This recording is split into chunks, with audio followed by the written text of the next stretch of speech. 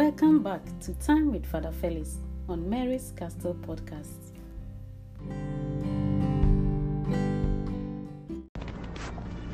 The peace of the Lord be with you.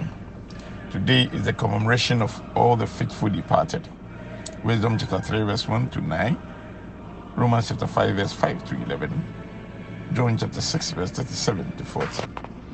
All Souls Day is a day specially set apart that we may remember and pray for our dear ones who have gone to their eternal reward. People of all religions have believed in the immortality of souls and have prayed for the dead. The Jews, for example, believed that there was a place of temporary bondage from which the souls of the dead would receive their final release. The Ashantis believe in the life after death, the Amochi ancestors, and then also in pouring libation, he called on the ancestors. The church teaches that not everyone who dies in God's grace is immediately ready for beatific vision. So they must be purified of lesser faults and the temporal punishment due to sin in a place. The Catholic teaching on purgatory especially requires belief in two realities. One, that there will be purification of believers prior to entering heaven. Two, that the prayers and masses of the faithful in some way benefit those in the state of purification. The Synod of Florence and Trent encouraged offerings of prayer for the dead, citing scriptural evidence to prove that there is a place of purification for those who die with venial sins. According to Revelation 21:27, nothing unclean shall enter heaven. Isaiah 35 verse 8. Holy Scripture teaches that even the just sin 7 times a day. Proverbs 24 verse 16.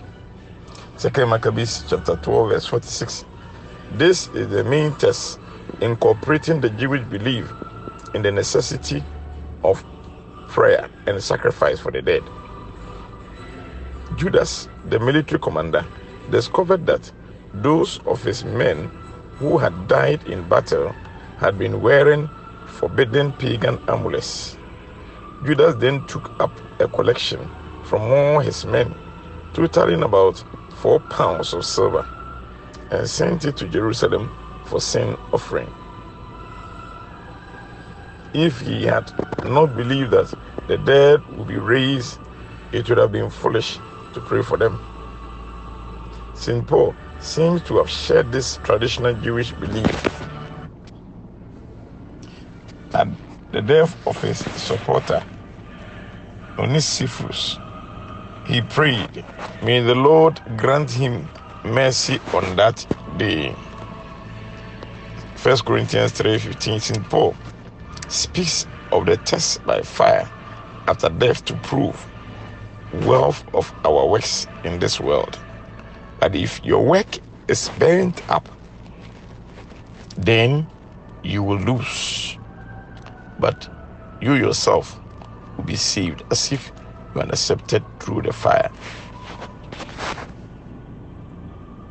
There is a place or a state of purification called purgatory, where souls undergoing purification can be helped by prayers of the faithful.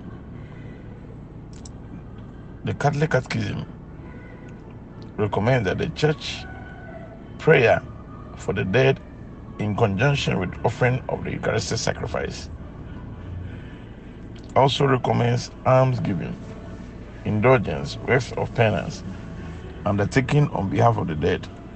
The greatest act is to offer Mass for the dead, because in this one sacrifice, the merits of our Lord Jesus are applied to the end. Let us pray.